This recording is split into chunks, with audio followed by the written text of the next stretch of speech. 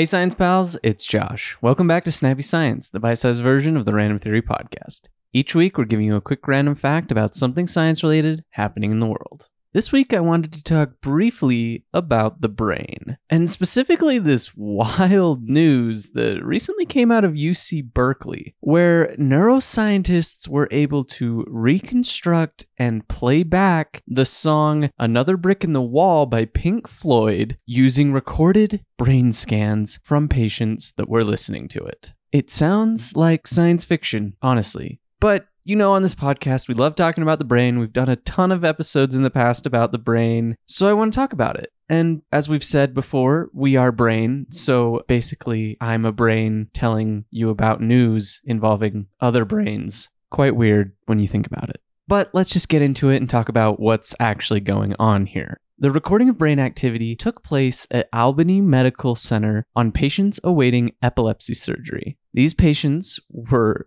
Obviously, I would assume these patients consented to rocking out pre-op. Anyway, the goal of the researchers was to capture the electrical activity of the brain regions tuned to attributes of the music and see if they could reconstruct what the patient was hearing. And a massive fun fact here, these brain activity recordings took place over a decade ago. But now, after detailed analysis of the data from 29 different patients, neuroscientists have achieved what they set out to do. Like I said in the intro, they have successfully reconstructed what the patients were listening to using the recordings of brain activity. And an even cooler fun fact, you can go onto UC Berkeley's news website and listen to these actual recordings. First, on the webpage, they have a snippet of what they actually played the patients, so it's the Pink Floyd song if you've never heard it. Then they have the actual reconstruction. It's a bit muffled and muddy and weird sounding, but importantly, you can clearly make out the melody singing the "all in all, it was just a brick in the wall" line.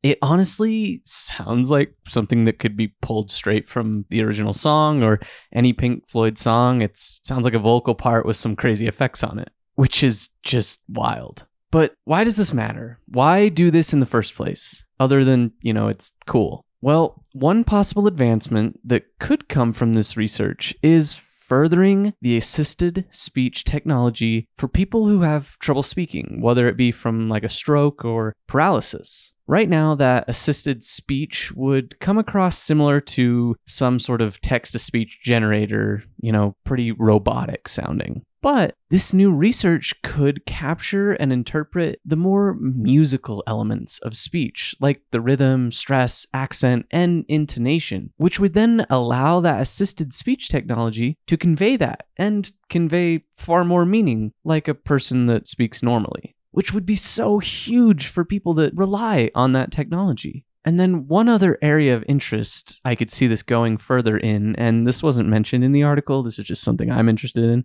is dreams. Could further advancements in this specific brain scanning and reconstruction technology allow us to capture the brain activity that makes up dreams?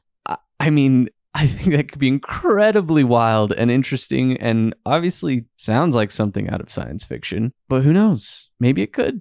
And that's your Snappy Science for the week. If you have something you want us to talk about, either in a short Snappy Science like this or a full-length episode, leave a rating and review on Apple Podcast or email us at randomtheorypod@gmail.com. Also, make sure to subscribe to The Random Theory wherever you get your podcasts, and we'll see you next time.